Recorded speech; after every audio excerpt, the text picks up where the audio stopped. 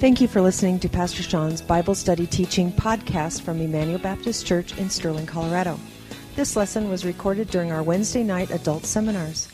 For more information on Emmanuel Baptist Church, please visit our website at www.ebc-online.org. Now here's Pastor Sean. So we may go on more tangents tonight. We're going to start diving into Paul. And before we actually get into his letters, what I'd like to do is just talk about Paul, the letter writer, because we're going to be, we did Matthew, Mark, Luke, John, Acts, and then we're going to start Romans, and we're just going to be in Paul for like a while here. So we need to figure out what this whole business is with Paul writing these letters. Now let's talk about genre for a moment. What was the genre of Matthew, Mark, Luke, and John? Genre. It's a long time ago. I'm trying to remember. They are called the four Gospels, okay? Gospels, not the gospel, but you've got the four Gospels, okay? And so those are narratives that tell the story of the death, burial, and resurrection of Jesus, intermixed with a lot of parables and teachings. Acts, what genre is Acts? You remember that one? It's a history.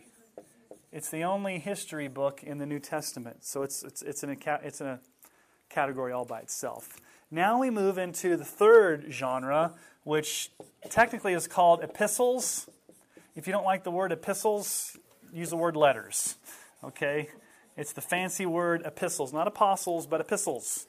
It's letters. Okay? So Paul's not the only one that writes letters. We've got James, we've got Peter, and we've got Hebrews, which I would argue that Hebrews is more of a sermon than it is a letter. But when we get to Hebrews, we'll talk about that. So let's talk about Paul, the letter writer. Characteristics of Paul's letters, okay? They were private letters intended for public use. Now let me ask you a question. When you send a private email, because most people don't write letters anymore, how many of you still actually write letters? Some of you still write letters, which is good. Do you normally send it to a person with the intention that the whole world's going to read it? It's usually a private letter, okay? What happens when you write a letter to the editor? Is that meant for public consumption? Yes. Okay, so Paul is writing private letters. Okay, so he's writing to specific churches. He's writing to specific groups of people. But these aren't just meant to be kept by themselves. They're meant to be public. They're meant to be read out loud. As a matter of fact, here's what would often happen. A courier or a person would come to the church, let's say in Ephesus, and bring a letter from Paul, because let's say Paul's in prison. And the whole church would gather, and the pastor of that church, or the elder, or whoever, would stand up, and they would read Paul's letter all in one sitting, publicly, orally, for the entire church to hear in one setting. So one thing you need to remember about epistles, letters, we oftentimes, when we preach through them, we break them up into paragraphs. They are meant to be read at one big setting, so you can get the whole theme. Okay, so they're private letters intended for public use. They're not dogmatic treaties. It's not like Paul sat down and was like, I'm going to write a dogmatic treaty on everything theological, except for Romans. It's probably the closest. But they're not private, personal letters either. So he mentioned 65 different people in his letters. If you go back and count up all the people he mentions in all of his letters, there's 65 different people that he knew in these churches that he's writing back to. Okay? They have an oral style, meaning, like I said, they were meant to be read out loud. So let me give you a little lesson or a little assignment. Go pick one of the short ones like Philippians or Galatians and read it out loud to yourself in one sitting. Then you'll really get the feel for what the letter's supposed to sound like. Most of us don't read out loud, do we? We read silent reading. We are a silent reading culture, but the ancient cultures were oral because a lot of people were what? They were illiterate, so they couldn't actually read for themselves. We're a little bit more literate culture, but that's actually changing. Come on in, guys.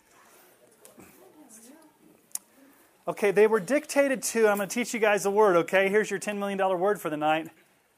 An amanuensis. Can you say amanuensis? Or if you want, yeah, I'm glad you said it after me. Or you can also just say that it was like a dictating person. Not a dictator, but like dictation. So like Paul, for example, at the end of Romans 16:22, let's just turn there real quick.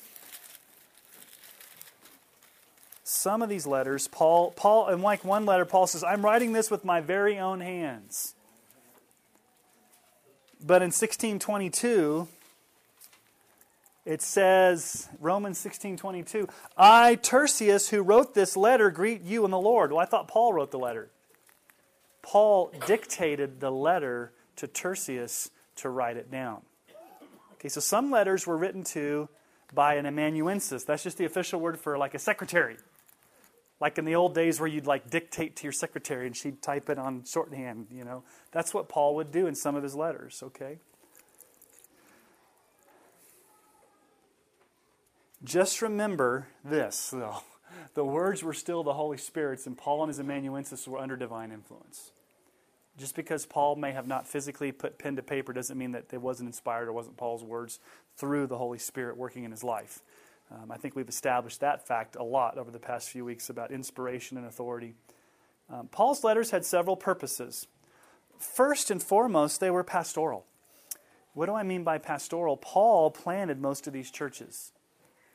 And he was the founding pastor, or he had been very instrumental in shepherding these peoples. You know, the Thessalonian church is interesting because Paul was only there 3 weeks, and he had to hightail it out of there.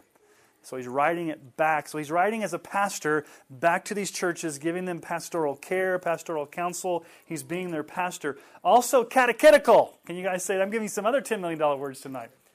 Training in doctrine. Catechetical means catechism or catechesis. It's just Latin for training in doctrine, giving teaching, giving instruction, training in theology, doctrine. A lot of Old Testament instruction. Paul will interpret the Old Testament for us in a lot of places and give us the full meaning of what happened back then. So Paul quotes a lot from the Old Testament, which you'd expect, because what was Paul? He was a Pharisee, and so he knew the Old Testament front and back. Are there extra sheets flying around? I'm sorry. Are there extra sheets? We have a full house tonight. I think Tarina only probably made... Do you want to go make some more? Yeah, you can take... Yes, there's extra sheets. Does anybody else need extra sheets? Does anybody else need an extra sheet? Okay. Who is? Oh, Russell. Okay. All right. So, Old Testament instruction. All right, I'm going to teach you guys another word too, polemical. I'm teaching you a lot of big words tonight, okay? Polemical. Polemical, when you do something with polemics or polemical, you're often exposing or unmasking a false teaching. So, for example, I don't do this often, but sometimes on Sunday mornings when I preach, I may turn into a little bit of a polemical mode. Last 2 weeks was very polemical. Because what were we doing? We were talking about churches that were abandoning the gospel, and we weren't naming names. Sometimes Paul names names, but we're addressing heresies, we're addressing error. It's called being polemical. You were trying to address heresies that were creeping into these churches. And then to explain the nature of the Christian life. Paul explains the Gospels tell the life of Jesus. The book of Acts tells the history of the early church. Paul fills in the gaps and tells us how do we live the Christian life. Okay? So I wanted to show you the form of Paul's letters.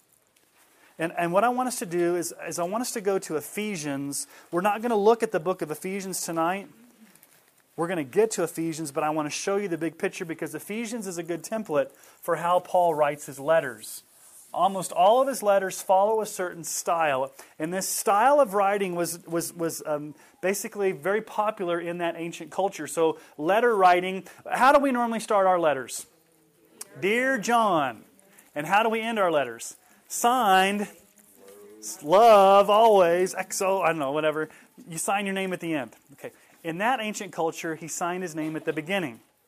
So you put your dear so-and-so, and you sign your name at the beginning. So you start with the opening. Okay, so let's look at Ephesians 1. And you can look at you could pretty much pick any of Paul's letters, and there's going to be an opening. It's usually the first or second verses of the first chapter. He identifies himself, Paul, an apostle of Christ Jesus, by the will of God. To, here's the audience, the saints who are in Ephesus and are faithful in Christ Jesus, grace to you and peace from God our Father and Lord Jesus Christ. Almost every one of his letters is going to have Paul or Timothy, but he's going to say, I'm Paul, I'm writing this to the church, grace and peace to you. So that's the introduction in almost all of his letters. That was a literary convention that was used in ancient Greece. then there's usually a thanksgiving or a blessing. Paul, like in Philippians, will say, I thank my God and Father, and he gives the reason why he's thankful. Okay? In Ephesians, he starts with a blessing. Blessed be the God and Father of our Lord Jesus Christ, who's blessed us with every spiritual blessing. So he starts out not telling the church what to do, not giving them instruction, but giving either thanksgiving or giving some type of blessing. Now here's where I want us to understand the most important part. You've got gospel indicatives and you've got moral imperatives. Now somebody tell me, what are the gospel indicatives and what are the moral imperatives? I think we've talked about this before. Didn't we talk about this a few weeks ago? What is an indicative? Does anybody remember what an indicative is? It's actually a mood in the Greek language, the indicative mood. That's why we call it an indicative. It's a statement of fact. It's a state of being. It's not a command. It's just a statement of fact.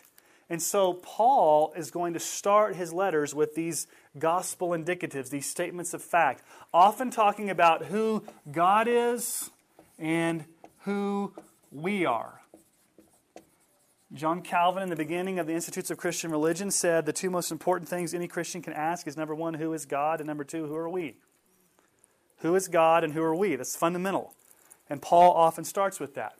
Then, about halfway through his book, he switches gears and goes into the moral imperatives. Imperative mood in the Greek language is the mood of command, where he starts giving instructions, he starts giving commands, he starts giving, like I said up there, some ethical teachings, some moral act maxims, some list of virtues, things that we're supposed to do. So, for example, let's just look at Ephesians. Chapter 1. All the gospel indicatives that you can think of are in Ephesians chapter 1. We've been chosen, we've been adopted, we've been redeemed, we've been lavished with grace, we've obtained an inheritance, we have the Holy Spirit, we have been made alive in Christ, we have been raised to new life, we've been brought into the church as one body, that we have peace with Christ. That's all in chapter 1 and 2. Chapter 3, it talks about how we are the church and how God has made known the mystery of the gospel to us and how we have been filled with love and how God has strengthened us and how God is able to do all these things. And so Ephesians chapter 1, 2, and 3 are all gospel indicatives. They're things about what God has done or who God is and what we are and what God has done for us. We're not asked to do anything in the first 3 chapters of Ephesians. Now look at chapter 4. How does chapter 4 start? What word is used? What's the tip-off word to know that we're switching from indicative to imperative? There's a clear word that tips you off. What's the word? Therefore. And you've got to figure out what the therefore is there for.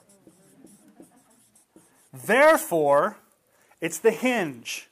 So what Paul does is he says, okay, here's who you are in Christ. Here's what God has done for you. Here's grace. Here's the gospel indicatives. Therefore, in light of this, now I'm going to command you in how to live. Now let's look at chapter 4 just briefly. He says, I urge you, therefore, as a prisoner of the Lord, to walk in a manner worthy of the calling to which you've been called. First command. Up to this point, we haven't been told to do anything. So Paul says, therefore, in light of who you are in the gospel, now therefore walk in a manner worthy. And so all through chapter 4, he's going to give teaching after teaching on spiritual gifts and on how to get along as a church and on how to not be impure and how to have no corrupting talk come out of your mouths and how to get along as a church. And then in chapter 5, he talks about don't get drunk with wine, but be filled with the Spirit. And then he starts talking about husbands and wives and how they relate to one another and parents and children and slaves and masters. Then he talks about putting on the whole armor of God. And then he has, usually at the end of the letter, he's got a closing where he's got a final greeting where he usually mentions people's names and then he says peace to you and grace to you. Okay, so let's just stop right there. And we've talked about this many times, but I think it's very, very important. You tell me, let's have a little discussion here. What would happen, or let me ask it this way and then I'll ask the second question. First question. when you listen to Christian radio or you watch Christian TV, don't critique me, okay? So I'm not asking you to critique me because you listen to me all the time. But other people you listen to out there, which type of preaching do you hear more of? Do you hear more imperatives or indicatives out in evangelical world? Imperatives. Okay.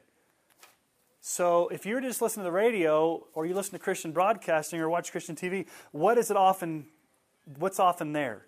Things that you must do. Is there anything wrong with that? There's nothing wrong with that because Paul has 3 chapters related to things we're supposed to do.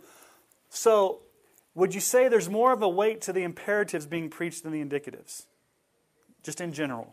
Yes. Okay, yes. What happens then if all Christians or even non-Christians get as imperatives and they don't get the indicatives? What ends up happening? Legalism, works-based. Here's 2 things that happen. If you're a Christian and you hear if you hear the imperatives, you're thinking one of 2 things. If you're very motivated, you're thinking, okay, here's my list of things to do, and I can do those things in my own power. Just give me the list. And you become very prideful, you become very legalistic, you begin to compare yourself to others, and you're so caught up in the list, in the doing. The other extreme, that's what I call inflated pride. Okay, what does it mean to be inflated? Puffed up, I can do it. The other type of Christian looks at the things that they're supposed to do and they say to themselves, I can't even begin to do this. This is way too much. This is out of my comfort zone. I can't do it. So you end up deflated, despair, or guilt. What does it mean to be deflated? So either way, when you divorce indicatives from imperatives, you're setting Christians up for failure. Because what you're doing is you're trying to tell them to live the Christian life without their what? We've talked about it for the past 50 days. Identity, who we are in Christ. Who we are in Christ and what God has done for us in Christ, the gospel indicatives, fuel the moral imperatives and give us the power and the desire to do them. And if you don't have a good balance of these, then you're setting Christians up for failures to live the Christian life in their own power, and it's either going to lead to legalism or it's going to lead to guilt. And if all you do is teach the gospel indicatives, then there's no obedience. Yes, Brent. I think it's also like, a salary review. I'm coming close. Just so you can pick up on that. I hate the salary review where you go in and they say, man, you really stink at this. You're horrible at this. I can't believe how bad you are at this. But you do have some good points. Versus saying, you know what? You are great at this. You are wonderful working with people. You really work well at this. But you have a few things you have to work on. And so it's kind of the positive, and then you have some negatives. Right. Versus the opposite. And I think that's sort of what I see even just in Ephesians. Yeah. Let me ask you 2 things. Okay, as a lost person, not a Christian, but as a lost person, do you have the ability to obey? Okay, no. Why? You're spiritually dead. You're lost. You have no Holy Spirit. You can't do it. Now, you can be maybe moral. You can maybe try real hard for a season, but can you truly obey God? No. Do you as a lost person have the desire to do it? You don't have the desire nor the ability to want to obey and please God as a lost person. So, when you get saved, when God gives you the gift of faith, when He regenerates you, when you have the Holy Spirit, when you're born again, whatever word we want to use, what does God give you in His grace? The 2 things that you didn't have before. What do you have now? You have ability and you have desire. Meaning, I can obey Jesus because I have the Holy Spirit that gives me the ability. And now I want to obey Jesus because I have the Holy Spirit and the ability. Does that make sense? And if you don't have the gospel indicatives, you miss this because you're just telling people, go do it without any power or without any passion for Christ. Does that make sense how Paul does that? So you can go to almost any one of his letters, and as we go through his letters, I want you to pay attention to the gospel indicatives and the moral imperatives. And if you get those, if you start preaching moral imperatives all the time, All right, let me give you another category here. Well, maybe we'll wait on that. I'll give you an example. I was talking, or maybe I was listening to a sermon by Art Azerty, or maybe it was one time when we were together, and he was telling me that he really hammers this, and that in his seminary class with his preaching students, he had them listen to a radio program and ask them, what do you think of this radio preacher? And they're all like, he's pretty good, it's pretty solid. What he's saying is pretty good. I mean, I don't see anything heretical or wrong. It's good Christian morals, it's good living. And he said, okay, what if I told you that he was one of the major leaders of a worldwide cult? And they're like, really? This guy was preaching biblical morality, but he wasn't talking about how we can do it in the gospel of Christ. There's a lot of biblical morality preaching out there, but not gospel. What's the difference between moral preaching and gospel preaching? You guys tell me. One uses the Bible? Okay. Okay, it points back to the cross. If all I did when I stood up, if I stood up every Sunday and said, you guys be the best that you can be, how are you going to feel when you walk out? You may be pumped up for a minute, but the moment that you walk out there, you're going to be like, I know what's in me, and I'm not going to be the best I can be, and you're setting me up for failure, Sean. You're going to say what? Or would you rather have this being told to you week after week? I can do all things through Christ who strengthens me. I'm a new creation in Christ. I look to the cross, and even when I fail, I know there's forgiveness at the cross. I've got the power of the Holy Spirit. I can't, He will never leave or forsake me. I'm in the grip of God's hand. And so there I go out and I worship and I live for Jesus out of His love for me and my desire to want to worship Him back. That's going to motivate you more than just me giving you a bunch of lists. Moral preaching is probably not around very much anymore, but some of you may have grown up with it. How many of you grew up with moral preaching? It's the sin of the week. Don't drink, don't smoke, don't chew, don't go with girls that do, don't dance, don't play cards, don't go watch movies. It all deals with what? Externals. Because externals are easier to control, can't they? Don't go see rated R movies unless they involve the crucifixion of Jesus. Okay? Don't listen to rock music or whatever. I mean, it's you can deal with externals, but what's the issue? What's the real issue? Our heart. Yeah. You're trying to get behavior before. I had a lady come into my office today who's struggling with raising a grandchild and stuff. And so she said, how can I pray for my grandson? And I said, oftentimes with children, what we pray for is we pray for them to have good behavior, which is not bad. But what we should be praying for is God to change their heart, because heart will affect behavior. And she's like, that was like a light bulb. She's like, I had never thought about that. I've been praying for him to be a good kid. I'm like, yeah, you can pray for that, but until God changes his heart, he's not going to have the behavior. That's what gospel preaching does. It gets to the heart. Moral imperative preaching without gospel indicative preaching goes for behavior, but not the heart. Okay? I'm not going to harp on that any longer. You guys got that?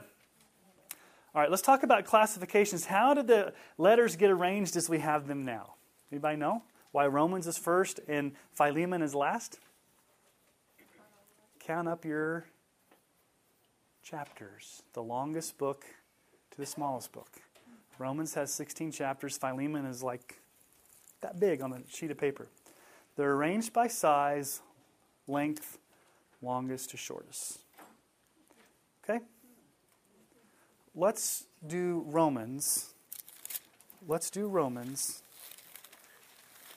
And I'm not sure how many weeks you're going to be in Romans, Sean. Well, as long as it takes us. I won't be like, John Piper, I think, spent 9 years in Romans. So did Martin Lloyd-Jones. I think he preached I think he preached a verse every week. I'm not going to do that. This is a flyby. This is an overview, okay? So let me give you the big picture of Romans. Let's just talk about the city of Rome. In the city of Rome, there were well over 1 million people. Some scholars believe at the time Paul was writing there could have been as many as 4 million people, which is the size of Denver. Isn't Denver like 4 million people? 4 or 5 million people, I think. So Rome is a huge city. The majority of these people in Rome were slaves. Now, when we think of slavery, we need to think differently than American slavery. Almost all of the population in ancient Roman culture, unless you were like a senator or a rich person, you were a slave. That just basically meant you were a household worker. You may have worked in the field. You may work in the house. It basically didn't mean that you were in chains and had to do manual labor. It just meant that you did not own yourself. Somebody else owned you. You could still go home to your family, but you had to show up to work and you had no rights. You were a slave. So the majority of that town was slaves. The diversity of the people allowed for diversity of religious beliefs as well. So you've got all this, you've got Egyptian paganism, you've got Greek mythology, you've got Roman mythology, you've got Jewish mythology, all coming together in Rome to have this just cauldron of weird, wacky religions. Now, how was the church founded in Rome? Question, did Paul start the church in Rome? No. Paul did not start the church in Rome. Paul is writing to a church that he's never met. So we have to ask the question, how did this church get started? So there's some guesses out there of how this church got started. Let's look at the first guess. In AD 49, Claudius the emperor, it's called the Edict of Claudius. He expelled all the Jews from Rome for fighting over a guy named Christus, or Christ. So anti-Semitism in Rome in AD 49, we're getting rid of all the Jews. So all the Jews had to leave Rome. And a lot of these being Christian Jews. So if you were Jewish by ethnicity and you were a Christian, you had to leave Rome. Okay, so where are these people going to go? If you are a slave or you have to earn a living, where are you probably going to go if you can't be in Rome? And all you know are big cities where there's more jobs. Where are you going to go? You're going to go to Corinth. You're going to go to Athens. You're going to go to Philippi. You're going to spread out over the Roman Empire to these major cities. And guess what's going to happen? As you're outside of Rome and you're in these new cities, this guy Paul is going to come into town. And you're going to hear the gospel. And you're going to start being part of the church in Corinth, or maybe the church in Philippi, or maybe the church in Thessalonica. And so Paul spent a great deal of time in big cities like Corinth and Ephesus. And so what ended up happening was, we'll find out in just a moment, Claudius allowed the Jews to go back to Rome. So the belief is maybe these Jews got saved in Ephesus or Corinth under Paul's ministry, and then they went back to Rome with the things they learned from those churches, and they started planting churches in Rome without Paul. Okay. Another possibility is back in Pentecost. Acts 2:10 implies that new Christians went back to Rome after the day of Pentecost. There were people from Rome. The day of Pentecost, they go back to Rome. They've been saved. They may have just started churches then without any pastoral mentoring or without Paul. Just, hey, we believe in Jesus. Let's start this thing. So either way you look at it, Paul was not the one that started it. Authorship. There's widespread support for Pauline authorship. It was probably written in 56, toward the end of his journey, and during the 3 months he spent in Corinth. So we have to ask the question, why is Paul writing his most famous book to a people he's never met, but he wants to get to them? Remember our study in Acts? What did Jesus say to Paul? Do you remember? You must go to Rome. There's no ands, ifs, or buts about it. You must go to Rome. And so God orchestrated events where he went before those 3 governors and then finally the shipwreck, and he finally got to Rome, the city that, and Paul wanted to go to Rome. But Paul's not there yet, so he longs to go there. And so why is he doing this? The readers of the church, who composed the Roman church, although a substantial number of Jews were there, it was a Gentile majority and a strongest Jewish minority. Okay, so let's talk about this. Edict of Claudius, AD 54. Let's just go with the theory that there was already a church there from Pentecost. It was a church that was a mixture of Gentiles and Jews. And then in AD 54, what happens to part of your church? it would be like a fourth of our church. It would be like the mayor of Sterling says, okay, all blonde-haired, blue-eyed people at Emmanuel, you need to leave and go to another city. So like half of our church or part of our church, our church family's broken up, and they're gone. Okay, so Gentiles are left. And Gentiles do things different than Jews, don't they? They eat things differently. They don't do the same dietary rules. Okay, later on, I think it's in AD 59, don't quote me on that, Claudius allows the Jews to come back. So for 4 or 5 years here, you as a church have operated as a Gentile majority, and now the Jews are coming back. And do you think that's going to cause some issues? Think it's going to cause some friction? Well, why are you guys doing it this way? Well, why are you guys doing it this way? Remember doctrine of dogma and preferences? The Jews have their preferences. The Gentiles have their preferences. They come into sharp conflict. And so this church that Paul's writing to is probably a bunch of house churches, because in Rome they probably couldn't meet in some big amphitheater. They probably had pockets all throughout the neighborhoods, maybe 20, 30 people together, and then they may have all come together comprised of Jews and Gentiles. So why is Paul writing to them? Why did Paul write to a church he didn't know personally? One theory, it's a missionary manifesto. If you go to the end of the book of Romans, what does Paul want to do? Paul says, I want to go to Spain.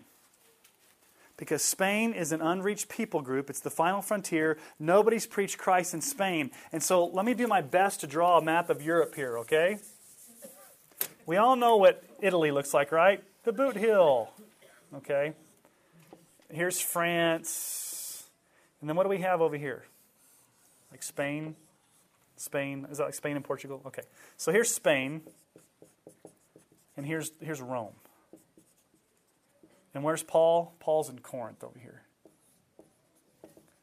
So Paul really, his ultimate destination is not just to go to Rome. Yes, he wants to go to Rome, but his ultimate destination is to go to Spain. Why does he want to go to Spain?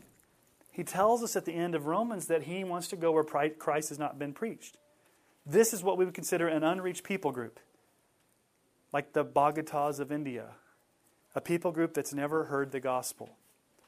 And so Paul is writing a missionary letter to Rome saying, hey guys, when I'm on my way to Spain, which is where I really want to get, I want to stop off and get to know you guys, and I really want to get encouragement because I want to take a mission trip to Spain, and I want to stop there and spend some time with you. So really, he's giving them the missionary letter, really saying, can you support me? When I show up, would you support me as a missionary as I go to Spain? That's what some people believe the book of Romans is about. It's a missionary letter to the church to help support Paul on his way to Spain. Second issue, some people say it's a doctrinal treatise. This is Paul's magnum opus, if you will. This is Paul's laying out of his theology. This is Paul's grand book where he's going to lay out the themes of his greatest theology. Okay? Some people say, well, it's an immediate need. What was the immediate need? Jews and Gentiles aren't getting along. And so Paul needs to write to square them away, or to get them squared away. You see that in chapters 13, 14, and 15. So which is it? My argument, it's all three. It's a combination of all three with a weight, I would say, to number 2. You see all three of those there, but I would say it's a weight to number 2. Now, what are the characteristics of the book of Romans? It reads like an elaborate theological essay. It is like a legal brief. Because Paul sets forth these arguments. And like a good attorney, he's going to set forth an argument and he's going to expect an objection from the bench. I object, or from the other attorney. So he's going to lay forth an assertion. He's going to think in his mind there's going to be an objection. He's going to erase the objection. He's going to answer the objection. He's going to keep going through and laying down this logical, legal, theological essay. Widespread use of the Old Testament. Probably more Old Testament in Romans than in any other book. A lot of quotations from the Old Testament. All right, let's go to Romans chapter 1. I believe Romans chapter 1 contains the thesis of the book of Romans. Now, one of the things that we've got to ask about these letters, okay? So, every letter that we look at, we've got to ask the big question. What's the thesis? If you don't like the word thesis, maybe what's the big idea? What's the main point? Now, obviously, since these are long letters, they're going to have many points, but all of these letters hinge on a major thesis. And normally you can find out where that thesis is, usually towards the beginning of Paul's letter. This is my personal interpretation, but I believe the thesis or the main point of Paul's letter is in Romans 1:16. So let's read that and see if you would agree with me. You don't have to, but I think this is my interpretation of what the thesis or the point of Romans is. Romans 1:16. For I am not ashamed of the gospel, for it is the power of God for salvation to everyone who believes, to the Jew first and also to the Greek. Paul's argument is, what I'm going to share with you for over the next 16 chapters is the gospel and how it's the power for salvation. The power of the gospel. First to the Jew, because he's going to address Jews in here, and then to the Gentiles, because there's a mixed audience in his church. Okay? What's the main point of chapter 1? Each chapter has a main point. Here's the main point of chapter 1. I'll tell you the main points of chapters 1, 2, and 3. You ready? Chapter 1, you're all under God's wrath. Chapter 2, Jews, you're under God's wrath. Jews, just if you think that let me restate that. Number 1, Gentiles are under God's wrath. Number 2, Jews are under God's wrath. In case you didn't get the picture, chapter 3, we're all under God's wrath. And then he switches to this but. He uses this but statement. And so he establishes basically a doctrine of, I hate to say it, a doctrine of depravity and wrath from the very outset. Now you might ask the question, why in the world would you start talking about depravity and wrath? That's not a very seeker-sensitive place to start. You don't win friends and influence people by talking about sin, do you? Why do you think if the thesis is the gospel is the power for salvation to everyone who believes, what does the word gospel mean? Good news. Can the gospel be good news without bad news? Why does Paul spend 3 chapters talking about bad news before he gets to the good news? So the good news is really good news. Okay? So let's look here and talk about a topic that we may not want to talk about. I'm going to open a bunch of can of worms tonight, but I'm not opening these can of worms. Paul is. So you can thank Paul when we get to heaven for opening these cans of worms about these issues, because I'm going to bring up a bunch of stuff that you may disagree with me on, and that's okay, but I'm just going to give you my understanding of what I think Romans is teaching. Okay? Let's just look at verse 1 and see his introduction. Paul, a servant of Christ Jesus, called to be an apostle, set apart for the gospel of God, which he promised beforehand through his prophets in the Holy Scriptures, concerning his Son, who was descended from David according to the flesh, and was declared to be the Son of God in power, according to the Spirit of holiness, by his resurrection from the dead, Jesus Christ our Lord, through whom we have received grace and apostleship to bring about the obedience of faith for the sake of his name among all nations, including you who are called to belong to Jesus Christ. It's a powerful introduction where he basically says, I am an apostle to come to you and talk to you about Jesus. And he gives a lot of definitions of Jesus. He was prophesied in the Holy Scriptures. He's the Son of David. He came in the flesh. He was declared to be the Son of God. He came by the Holy Spirit. He rose from the dead. And then he says something very interesting there in verse 5. He says, through whom we've received grace and apostleship to bring about the obedience of faith. Why? For the sake of his name among who? All the nations. Now let's keep that in mind, that Paul starts his letter talking about the nations. And we've talked about this. What's the Greek word for nations? Ethne. We get our word ethnicity, ethnic. When we think about nations today, we think about the United Nations, where we think about geopolitical nation states like France or Germany or Japan or Russia or India. When the Bible speaks of nations, it speaks of ethno-linguistic people groups who share a common language, a common culture, a common affinity. And so from the very beginning, Paul, do you hear the missionary language here from the very beginning? I want this gospel of Jesus Christ to go to all the nations. And later on we'll find out especially to the nations that have never heard. The unreached people groups. Spain in Paul's case. The over 6,000 unreached people groups that we have in our world right now. Okay. Now let's go down to verse 16. We saw that he's not ashamed of the gospel. Look at verse 17. For in it, what is the it? The gospel. The righteousness of God is revealed from faith for faith, as is written, the righteous shall live by faith. What we find in the gospel is the righteousness of God. That's a huge question. Here's the question that everybody should be waking up with every morning, but they don't. People who are lost should be waking up every morning saying, why am I still here and not in hell? Because if God were just, I would get what I deserve. Do people think that? No, they don't. So the question of Romans is, how can a righteous God accept unrighteous sinners and not compromise His righteousness? Because God just can't forgive, can He? I'll leave that hanging out there. God's got to protect His righteousness. At the same time, He's got to make the unrighteous righteous without sacrificing His righteousness. Does that make sense? That's a big question in Romans. We'll get back to that when we get to chapter 4 and 3. All right, let's look at chapter 1, verse 18. Paul says, for the what? The wrath of God.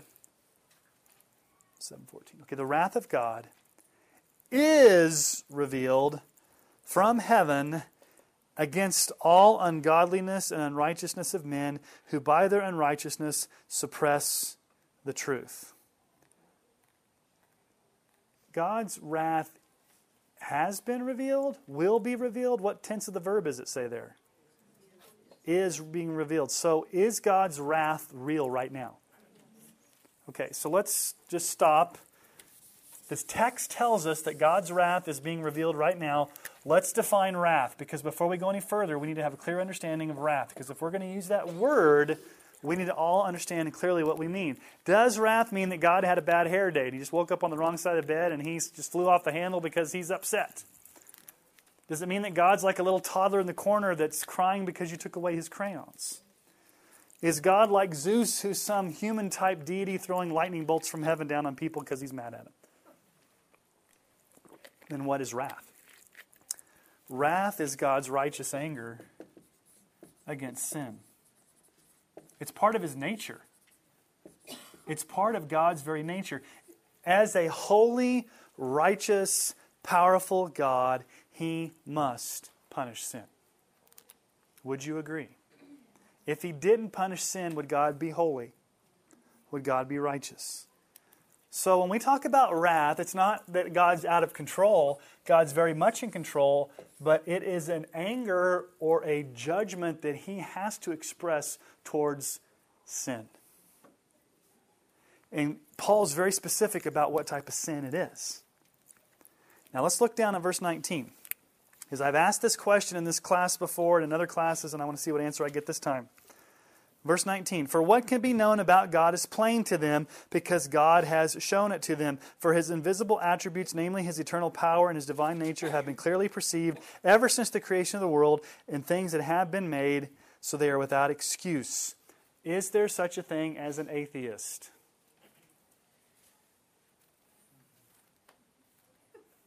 I'm just throwing that out there. A person may claim to be an atheist, which means, what's an atheist? An atheos, okay? Theos means a person that believes in God. Before it means there is no God. Can a person in their heart of hearts truly say there is no God according to this verse? What does this verse say? God has made His divine nature plain to everybody on creation. All you got to do is look up at the sky and see the moon, see the stars, see Pikes Peak, see the ocean, see the Grand Canyon, and you know that had to get there and it wasn't me that put it there. It's something bigger than myself. I may not know that it's the God of Abraham, Isaac, and Jacob and the Father of our Lord Jesus Christ, but I know that there's a higher power out there that did it.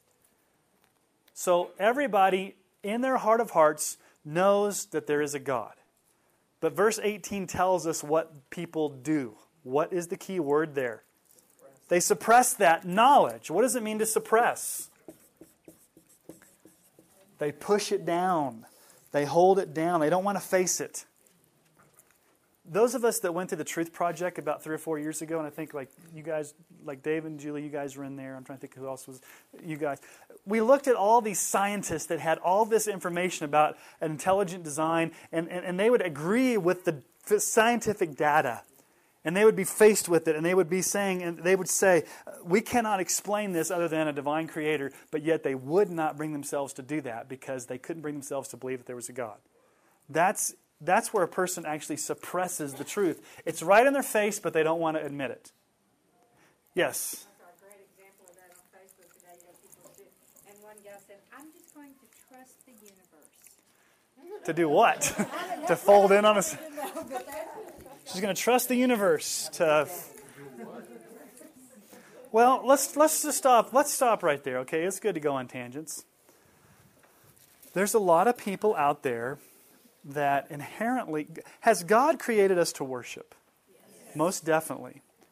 And we'll find out. Let's just... Help me keep that train of thought, okay? I'm going to write this up here. Worship, universe, void...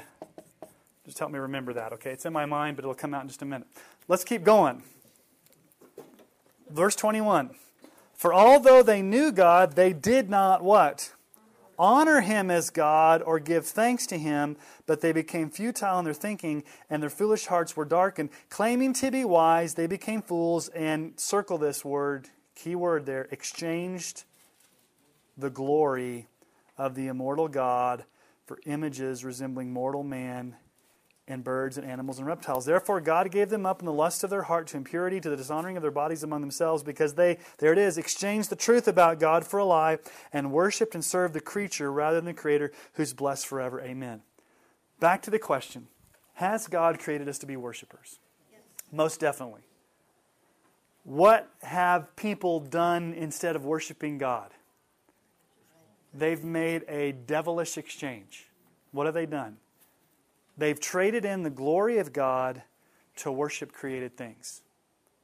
Whether that's the universe, as Paul says here, birds, animals, or reptiles. I think in our case, in our day, what do people worship?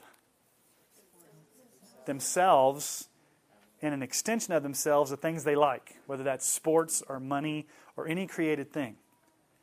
Now, what is the second commandment? What does the first commandment tell us? You shall have no other gods before me. So there's no other gods above God. There's no other God besides God. God is the one true God. Okay, we've got that established, right? What's the second commandment? And you may think, well, how can that be broken today? You shall not make for yourself a graven image or an idol carved out of your own hands. Now, when we go to India, you see that. Idols carved with their own hands.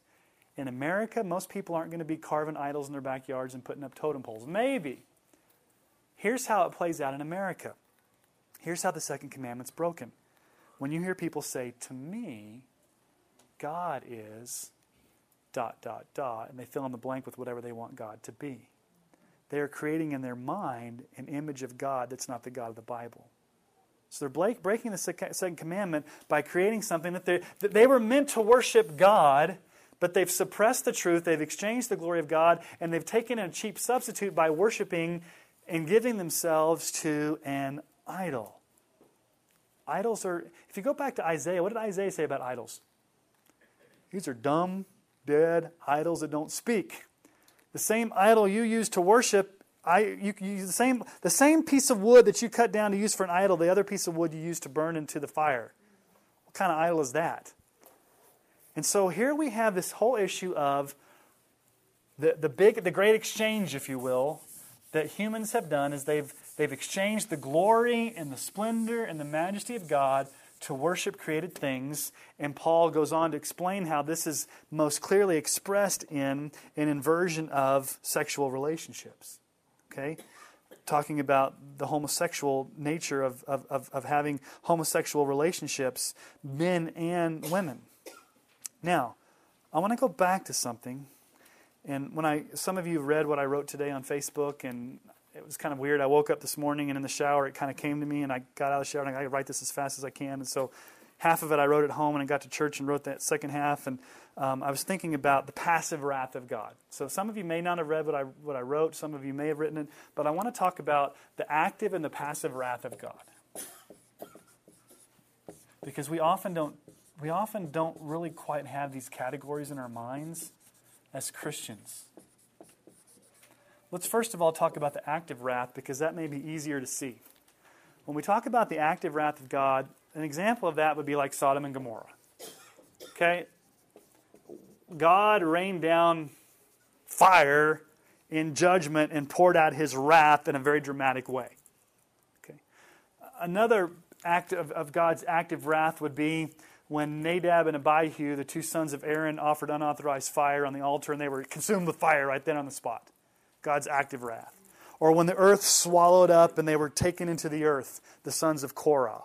Or when Uzzah was walking with the Ark of the Covenant and he touched it and he was struck dead right then and there. Or when God would bring wrath upon pagan nations by bringing in a locust plague, or like the Passover, that was a wrath, or the angel of death. So those are the big active wraths where we could see, okay, that's a big visible sign where we can see God's judgment poured out. Think about Jonah. Remember Jonah? Let's just take a little diversion with Jonah. God said, Jonah, go to Nineveh. Yeah. And he didn't go, did he? He didn't go to Nineveh. He went the other way. So he had to be swallowed by a fish for God to get his attention. He goes, okay, God, you got my attention. He goes into Nineveh. He preaches an 8-word sermon. You know what the sermon was? Repent, for 40 more days, you're toast. That's all he had to say. In 40 days, you're going to be toast. And what's he expecting? He's expecting active wrath. I can't wait for God to do Sodom and Gomorrah Part 2. I just can't wait for this. So he goes over on the side of the hill, and after he's preached his sermon, he's looking for the fire from heaven. What happens? The people repent. The people are broken. The people are repentant. Even the king gets in ashes, and he calls for a national fast. And so God relents from bringing disaster because they repented and believed in the living God. And so you have Jonah over there being like, wait a minute, God, that's not the way you work. You're supposed to pour out your active wrath upon these people. And God says, Jonah, they repented. And then God does an object lesson for Jonah. Remember the object lesson? Jonah's over there and it's really hot, so he's complaining, I'm hot, God. So God provides a plant. And Jonah loves that plant. And Jonah really, really loves that plant. And Jonah shows great attention to that plant. And he loves and he adores and he hugs and kisses that plant. I'm kind of exaggerating here. And then God takes the plant away. And what does Jonah do? He has a coronary because the plant's taken away.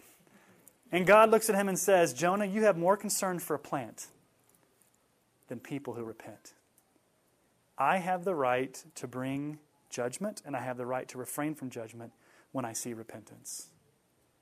And so Jonah was waiting for that. And sometimes as Christians, we wait to see that active wrath. You know, there's that abortion clinic, we want to see an earthquake, knock them out.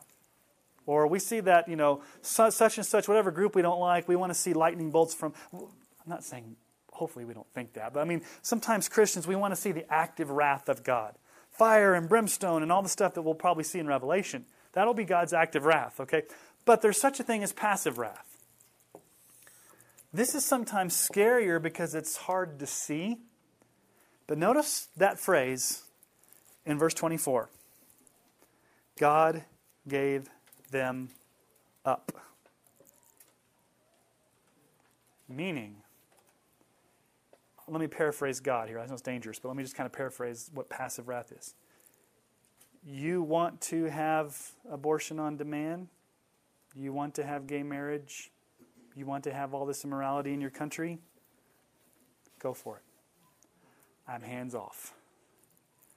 And when God says I'm hands off, that's very scary because when God goes hands off, what does that mean? Evil goes to its natural course. And you see the devastating effects of evil without any intervention from God. So in a way, it could actually be scarier than this type of stuff. Because you're allowing people to go the course of their own heart wherever it would take them. Only He'll take them to Judges, where everybody did what was right in their own eyes. There was no king. Now, I made an argument in my whatever article or post today that I think that maybe God is unleashing His passive wrath on America by saying, that's what you want, America? Go for it. Now, here's the tension. As Christians that live in God's passive wrath, how do we relate to that? Are we under God's wrath? No, we're not under God's wrath, but we may live in a nation that's under God's wrath. And so how we relate to the world really shows how we're going to react. Now, We'll be affected by it. we will definitely be affected by it. So what we should be praying for then is, God, would you visit us in mercy and restrain that passive wrath and bring revival to our land? Because let's just look in Romans chapter 2 for a moment. We'll get there. I don't know if we'll get there tonight. We may not get through Rome. And I put this in that thing too. Romans chapter 2, verse 4. Do you presume upon the riches of His kindness and forbearance? What's forbearance? Patience. And patience, not knowing that God's kindness is meant to lead you to what? When God shows grace, when God shows kindness, when God doesn't pour out His active wrath or maybe even His passive wrath, isn't an excuse for you to continue doing what you're doing. It's meant to lead you to repentance. One of the things that is beautiful about the gospel is that there's a few exceptions, but even in Noah and the flood, God always, I think, offers an opportunity for repentance. There's very few times in the Bible where you see just immediate judgment. How many years did Noah preach? Like over 100 years, wasn't it? And he's up there preaching while he's building this boat, and he's walking by and people are like, I've never seen this thing called rain. Well, it's coming. God's judgment's coming. Believe the living God. God always offers repentance. But, and this I have to say this very carefully because I don't know when that happens. I think there's a limit to God's timetable. God's kindness may run out, and He may at times, and I don't know, He's sovereign over this, He may at times say, enough's enough. This is where my wrath, where my grace comes to an end. And that's kind of scary. I can't play God. I don't know when that happens, and I don't know how that happens, but I think you see some biblical examples of God giving people opportunities to repent, but when they don't. I mean, we see it in Jonah. He gave them an opportunity to repent, and they repented, and God relented. And Noah, they did not. And only Noah and his family was saved. He did it with Cain. He even did it with Cain. He did it with Ananias and Sapphira. Well, Ananias and Sapphira was one of those examples where there was no opportunity. Yeah, there was no opportunity. But Sapphira, he said, you. Well, Ananias, he did. Yeah, he gave his wife an opportunity. Yeah. So anyway, when we think about the wrath of God, and one thing I want us to also think about too is sometimes we can pick. Oh, let me go to another. So let me think about this before we get. We may get to the issue of homosexuality, but before we get there, I want to ask another question. This is not a question. Those of you that went through Radical, you'll know where this is coming from with David Platt. This comes from David Platt. What happens to the innocent person in Africa or Asia or South America or whatever that's never heard the gospel? Will that person go to heaven or hell? The innocent person that goes. Okay, good, you got it. I was at the Southern Baptist Convention when David Platt preached that message, and I had a couple next to me. I didn't know who they were, but he asked that question. He goes, I can tell you on the authority of God's Word, those people would go to heaven. And they're like, oh, they're about ready to have a coronary. And I'd already heard this message or read Radical, and I said, wait for it. Wait for it. And he said, there are no innocent people. And they're like, oh, thank you. And they're about ready to call him out as a heretic. The problem is there is no innocent person. So if there was an innocent person that ever lived, of course they would go to heaven because they are innocent. But the Bible says what? There's verse chapter 3, there is no one righteous, no one seeks God, no one who does good. So the question here in Romans chapter 1, if a person dies without trusting consciously Christ for salvation, whether they've never heard the gospel or not, will they go to heaven or hell? I'm hearing mumbling. We don't want to say it, do we? Biblically and theologically, they go to hell. Emotionally, it's hard for us to say that, right? Because what do we think? That's not fair. Why do we get a chance here in America to hear it multiple times when there's people that never had a chance to hear it? If we adopted that attitude, then the flip side to be would, why do missions? Because all you're going to do when you get over there is you're going to mess things up. They're good right now because they've never heard. As soon as you go over there and tell them, now they're accountable. So the best thing for you to do for people who've never heard is never go tell them, because they're okay. So let's just shut down missions right now and not go tell anybody because everybody's good. Yeah. What about children? Is there an age of... And there's the next question. I knew that was coming. You can't not ask it, because, it's hard to open up this subject without having that. No, and that's the follow-up question, because there are two categories, okay? And I've had to struggle through this because of our son. One are adults who are accountable. Because the Bible says what? What does it say right there? Just read the text. The end of verse 20. They are without excuse. Okay, they're without excuse. So adults who die without ever hearing or trusting Christ, they're accountable without excuse. That's category number one. Category number two, you have babies.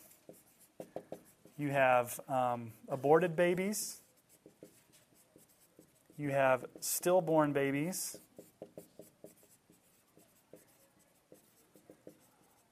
You have miscarriage babies, any baby in the womb and then you have what we'd call mentally incapable. Okay, people like Zachary. Those people who do not have the mental capacity to consciously make a decision for Christ. Okay? Now, the question you asked is there an age of accountability? That question is kind of a difficult question because we often want to know what the actual age is. And I can't tell you that the Bible never says there's an age. It's not like 8, 4, 3, 12. The Bible gives let me just preface this by saying the Bible gives very limited information on this in the first place. Okay? Let me tell you what I believe and what the standard belief has been of evangelical Baptist, Reformed Baptists, Presbyterians, Lutherans, basically among the evangelical camp. I believe that all this category right here, they go to heaven. Okay? Now, at what age that is, the Bible doesn't tell us. But we have some clues. Okay? I believe that there is a judgment where you are judged in the body. Look at there, Romans chapter 2. Romans chapter 2, verse, look at 5. But because of your hard and impenitent heart, you are storing up wrath for yourself on the day of wrath when God's righteous judgment will be revealed. He will render to each one according to his works. So there will be a judgment based upon what you did. Paul says, I think in 1 Corinthians, the deeds, whether good or bad, done in the body. So you're based upon the sin that you committed in your body. Question. Can these be held accountable for the sins they committed in their body if they've never been born? Can mentally incapable people be held accountable for sins in their body if they don't know what it is they're doing? So there's got to be what we would call an age of reason, or an age where that person becomes, and whatever, it could be different for each child, but it's a point in time where that child becomes conscious of sin. They know right from wrong. If they were to stand before God at judgment, they would know why they're being judged. And they would have the mental capacity to know that they have offended God and done wrong. What if they don't Go ahead, Don. have the capability of understanding the gospel? That's a different question. So they can't comprehend. They may not understand. They don't understand how it is that you would come to know Christ. They might know that they've done something Right. wrong because we've told them Right. you've done this wrong. They have a but they would not ever understand the gospel. a baby or a mentally an mentally adult. incapable Okay, maybe people. right. A mentally, yeah, like for a mentally incapable person. And let me finish my whole argument, and then I'll answer the questions. The other evidence I have is this. Okay, we have evidence in the scriptures of babies being regenerated before they are born. Jeremiah was called out in the womb. What about John the Baptist? He leapt with the Holy Spirit in the womb. So we have evidence that children can be regenerated in the womb. Now, when I say regenerated, I mean given saving faith. Now, here's where my belief that regeneration precedes faith is helpful. If regeneration comes before faith, then you can have babies and mentally incapable being saved and being regenerated. What's the one thing they haven't done, though? They just haven't expressed it in a conscious choice. If you're regenerated, that means you've been gone from death to life on the basis of the blood of Christ. You just haven't articulated that verbally or with a decision. If regeneration comes after faith and you're regenerated after you exercise faith, there's no hope for my son. Because he cannot make the conscious choice to accept Christ, and therefore he cannot be regenerated.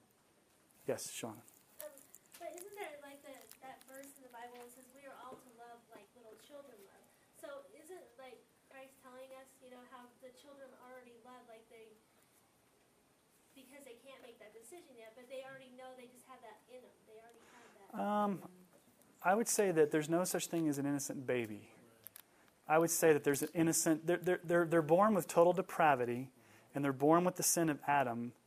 But in a sense, they're innocent in the sense that they don't know right from wrong and can't be held accountable. So there's a difference between total depravity and accountability. Does that make sense?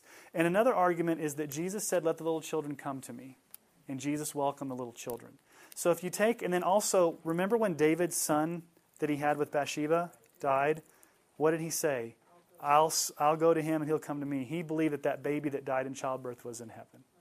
Okay? So that's about all the information that we have. Oftentimes in the Bible, when you look in the Old Testament, what does God say about people? Those that don't know their right hand from their left hand. I.e., children don't know right from wrong. And those that don't know right from wrong oftentimes aren't held accountable in Deuteronomy. Now, so here's the issue. Are these babies and mentally incapable people, are they born with original sin? Yes. They've inherited sin from Adam. In the sense, though, even though they've never done anything wrong, are they guilty and thus deserving of punishment? Yes. Okay? If not, then we have two categories of people. We have those that are born without the original sin and those that are. The issue is, okay, they have original sin, they are guilty, but they haven't, and this is the terminology that the Baptist catechisms and the Westminster Confession, they haven't become, what the word is, they haven't become actual transgressors yet. Meaning that, yes, they've inherited the guilt from Adam, but they actually haven't committed sins to be held accountable for that. So whatever age that is, there comes a point in time where a child, and I don't know what the age is, I think it's different for each child, where they know right from wrong. But they don't necessarily have to know all the facts of the gospel. They may be a 4-year-old that knows that stealing's wrong, that hitting my sister's wrong, that God doesn't want me to do this and I'm going to be punished for this. But they may not understand substitutionary atonement, the resurrection, faith, lordship, grace. But they can still be saved without knowing those things if they die. Does that make sense before? Yes, but I was thinking of it in reverse. So if they cannot understand Truth. the gospel, Right. but they understand that hitting my sister is wrong or lying to my mom is wrong, Right. is that the same thing? Are they still mentally incapable? I guess is what I'm saying. Because would How you it- define mentally incapable, I guess, is the Yes. Okay. Because what is the limit? Yeah, and I think that's a hard question to ask. They can never understand what you have just explained to them. Yeah. It is ABCs, VBS. Yeah, I think like if you have a 25-year-old adult that's mentally incapable and they can't understand the basic facts of the gospel, that Jesus, you could assume that they are on that side. They are on that side. They wouldn't understand that I'm a sinner, that Jesus died on the cross for me, that He rose again for me, that I need to repent and believe, and it's all a free gift of grace, and I need to call upon Him as Lord. If they can't understand... Repentance. I mean, just to understand the repentance and faith. Right. I mean, they may understand Jesus loves me, and they may understand that He died, but that's getting into kind of some not able to answer. Yeah, But I'm just it's a hard... The bottom line is this, guys. The bottom line is the Bible does not give a definitive answer. You have to make some inferences. And I think that throughout the history of the church, the inference has been all those that are babies, aborted babies, stillborn babies, miscarriages, and mentally incapable, based upon regeneration, based upon the blood of Christ, they go to heaven. Okay, Cindy. I was just going to say what you end up having to do, what I end up having to do with some of these things is remember that in Job and everywhere else, God never answers why questions. He always answers them with who. And when I read my Bible, the God I see in the Bible is fully just, but He's also merciful. And He has that perfect combination that I can't wrap my brain around. Mm-hmm. So I can trust that He's got the best for everyone in mind. Yeah. And I can trust that His mercy and His love and His grace are going to meet with His justice somehow in a way that I don't understand. Yeah. And whether it's, gee, that person did somehow in some way we can't figure out, pre-born, know the Holy Spirit, right, or whatever. And there's an argument among even those that are more into the Reformed camp that would say, were they elect infants or were they non-elect infants? And my belief is that proof that they were elect is that God took them, that all the infants were elect, or they were already. So. Yeah. Yeah, if you go to Spurgeon.org, you can get any of his sermons. Just go to Spurgeon.org, type in. Yeah, I mean, that's a difficult situation because you're almost creating two categories of salvation, because the argument that some people would say, well, if it's true for the babies, then why isn't it true for the adults? Why are they held accountable but these aren't? And Paul says they're without excuse because they look up and they see the creation, but they've suppressed the truth. And that's a hard truth to accept. Because I guarantee you, maybe not in this church because we've taught on it enough, that and even maybe be in this room and still struggle with that. But if we had a larger pool of evangelical Christians and I were to ask that question, I think you'd be surprised how many people would not hold to that. Because we don't want to. It's hard saying. It's a hard truth. We don't want to say that. That's why missions is so important. Why do we go to India and preach the gospel to people who've never heard? Okay.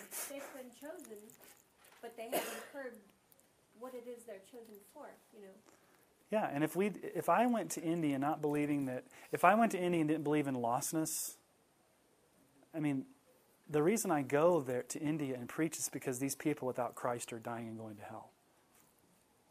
Whether they're in India or whether they're your next door neighbor, it's the same thing. People are dying and going to hell without Christ. It just so happens that in India, they don't have the chance that you have here. Here you can turn on TBN. I don't recommend it. Or you could go to I do recommend going to the Bible Lighthouse. You can go to the Bible Lighthouse. You can go to the internet. You've got total, it's not an issue of, it's an issue of access. People here in America have access. People in unreached people groups don't have the access, and that's why there's a burden to go to people that don't have the access. That's why we go there. Somebody had a question over here. Cindy or something? Yeah. Okay. I'm not gonna spend a lot of time on the sin of homosexual fornication, but what I want to tell you there is that before you pick on the sin of homosexuality, verses 29 through 32, chapter 1. Sorry, we're back to Romans chapter 1. Paul lists a whole bunch of other sins there. And they all come as a result of this exchanging the glory of God for idolatry. Look at verse 28. Since they did not fit to since they did not see fit to acknowledge God, God gave them up. There's that God gave them up again, to a debased mind to do what not ought to be done. They were filled with all manner of unrighteousness, evil, covetousness, malice. They're full of envy, murder, strife, deceit, maliciousness. They are gossips, slanderers, haters of God, insolent, haughty, boastful, inventors of evil, disobedient to parents, foolish, faithless, heartless, ruthless. Tell us what you really feel, Paul. And he's like not leaving anything out. Though they know God's decree that those who practice such things deserve to die, they not only do them, but give approval to those who practice them. So all sin, regardless of whether it's homosexual, regardless of whether it's murder, being haughty, being boastful, being disobedient to parents, being heartless, strife, all sin is punishable because it's an offense to God and you're exchanging the glory of God for created things. So Romans chapter 1, basically Paul's laying a case saying God has made himself known to creation. Humans have suppressed that knowledge, and instead of, when they suppress it, what pops up in its place is a thing, a created thing. Whether it's a relationship or whether it's an actual created thing, you end up worshiping that instead of the Creator. And it's an inverted glory, an inverted exchange, and therefore you're held accountable and you're under God's wrath. Okay, yes, Brent. I heard a fascinating story about the Incan leader, Viracocha. And Viracocha, have you heard it? No. Well, Viracocha Don't know who he is. This was before the Spaniards came in. And Viracocha, he was sitting one day and he was praying to the sun god. And he saw the sunrise. And he said, there's something greater than that sun. And as the leader, he actually went to the people and said, we need to worship the Creator that made this sun versus the sun. He changed them completely, the entire nation, and basically made them pre-Christian, if you want to say that. And it was the reason why they were waiting for somebody to come to them. And it was the reason why they gave up so easily to the Spaniards. Did a missionary come and explain to them that it was the living the God? The Catholic priest did. Interesting. But because of it, it's also the reason why they were killed so easily by Pizarro. Because he came in and he'd heard about this and he took advantage of it. Very interesting. Yes, Paula. One of the storybooks that when I was homeschooling Joelle, I'm coming back here because of the microphone. Okay. It told about Gladys Allward, who was a missionary, that she had an experience like that. She felt the Lord lead her to a distant place. And when she got there, they were waiting for her because they had the Great Commission on a piece of paper. Yeah. And they said, it says, go into the world, so they were waiting for her to come. Yeah, at the Mini Mountain Adventure, we showed a little cartoon of Gladys Aylward, and she went to India to rescue the girls from the Hindu temples, and these people were waiting for the white-faced woman because they'd heard. Yeah, interesting. Anything else?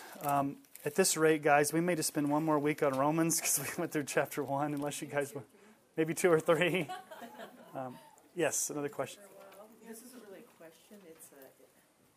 It's a comment. It's really on a buddy trail, so feel free to shoot It's not a back. Snyder remark, though? Okay. It's not a Snyder remark. Okay. Well, maybe it's a Snyder Okay. remark.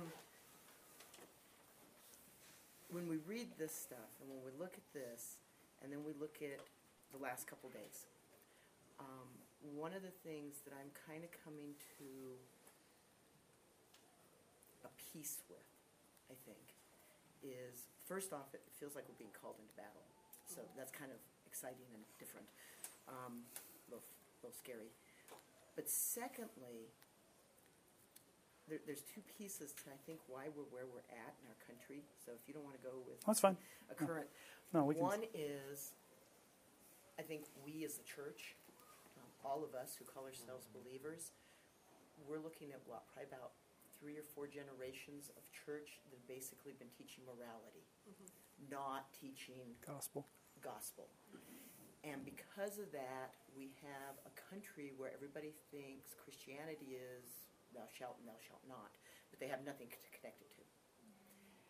Secondly, Very good point. we are clearly a post-Christian country.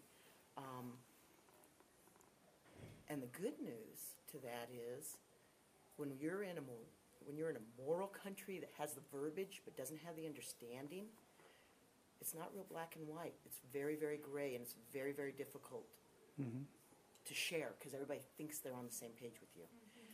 We are now entering a very black and white country. So we haven't been very good salt and light, but when it's pitch black, boy, does light shine. And I'm really thinking that on the plus side, yeah, it's going to be a lot harder. And yes, clearly you'd rather be in a country that is under God's blessing and that has peace and that you have ease to do what you want to do. But, and I think back when I was in college, I was in Japan for a summer. I had more culture shock coming home than I did in Japan, because in Japan it was black and white. You're a Christian, you've given up everything, and you are strong in your faith. Or you're not. And you came here and everything was gray. We're entering a black and white time. And so I look at it and I think there's going to be a call on the church. And for years, people have been praying for revival. Well, revival starts at home. Revival starts with cleaning the church. How do you clean a church out? You make it really ugly to be in it. And if it's ugly to be there, then okay, then I'm here because of more than comfort.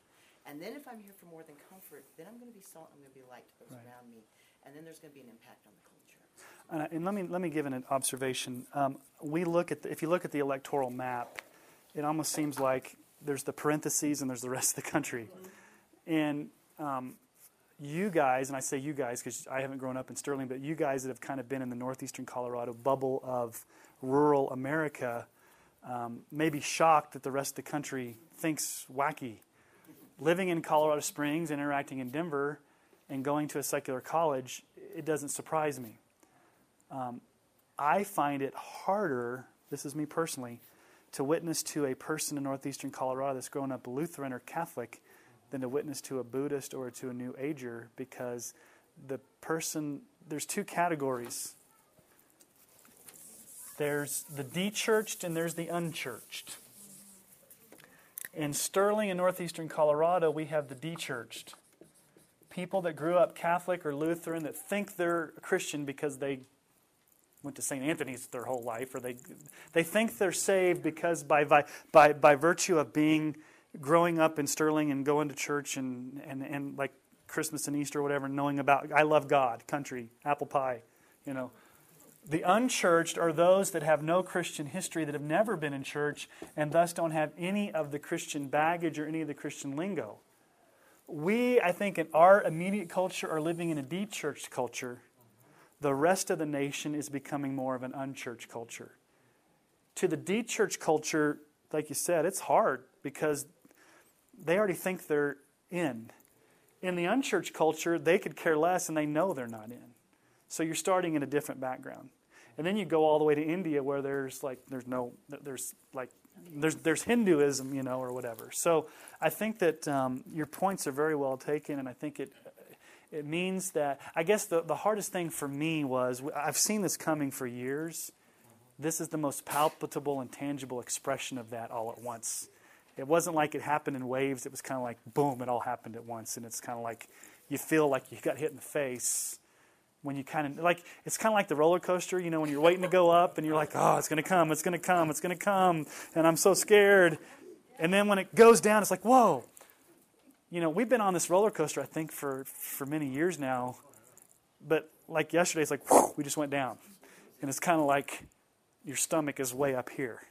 And I think that that's where the shock comes. I think we've all intrinsically known it's happening, but to happen so fast and to see it visibly across our nation is where it's gotten that. At least, I don't know if I'm rambling, but that's kind of my thought process. The sad part is most people don't see it that way. Well, we do, yeah. Christian people do, but I mean the world as a whole. Yeah. Well, we have a divided nation, and it's. I mean, when the election is that close, you've got two different visions for America. Plus, I read today, there were 12 million less voters this year than there were in 2008. And those were people that probably didn't like either candidate and sat out because they didn't like the alternative. And so you just wonder who those 12 million were and what candidate. I mean, we can prognosticate all day. The biggest issue is that, God's still on his throne. He's called us to be salt and light. We don't need to fret. We don't need to fear. We're not hopeless. We're confident because God is in control. It doesn't mean that things aren't comfortable. It doesn't mean that we may not lose some freedoms. It just means that we're going to have to be more strategic and more missional and more on the ball in what God does. And as a church, Don and I were talking about this at lunch or at dinner. If the economy tanks and there's major, major needs, when is the church going to step up and be the church? It may be that the church actually has to do what the church should be doing all along and be a support system to each other and really be the church, which is, I don't look forward to those days, but it may be exciting to see how God uses his church to help. So.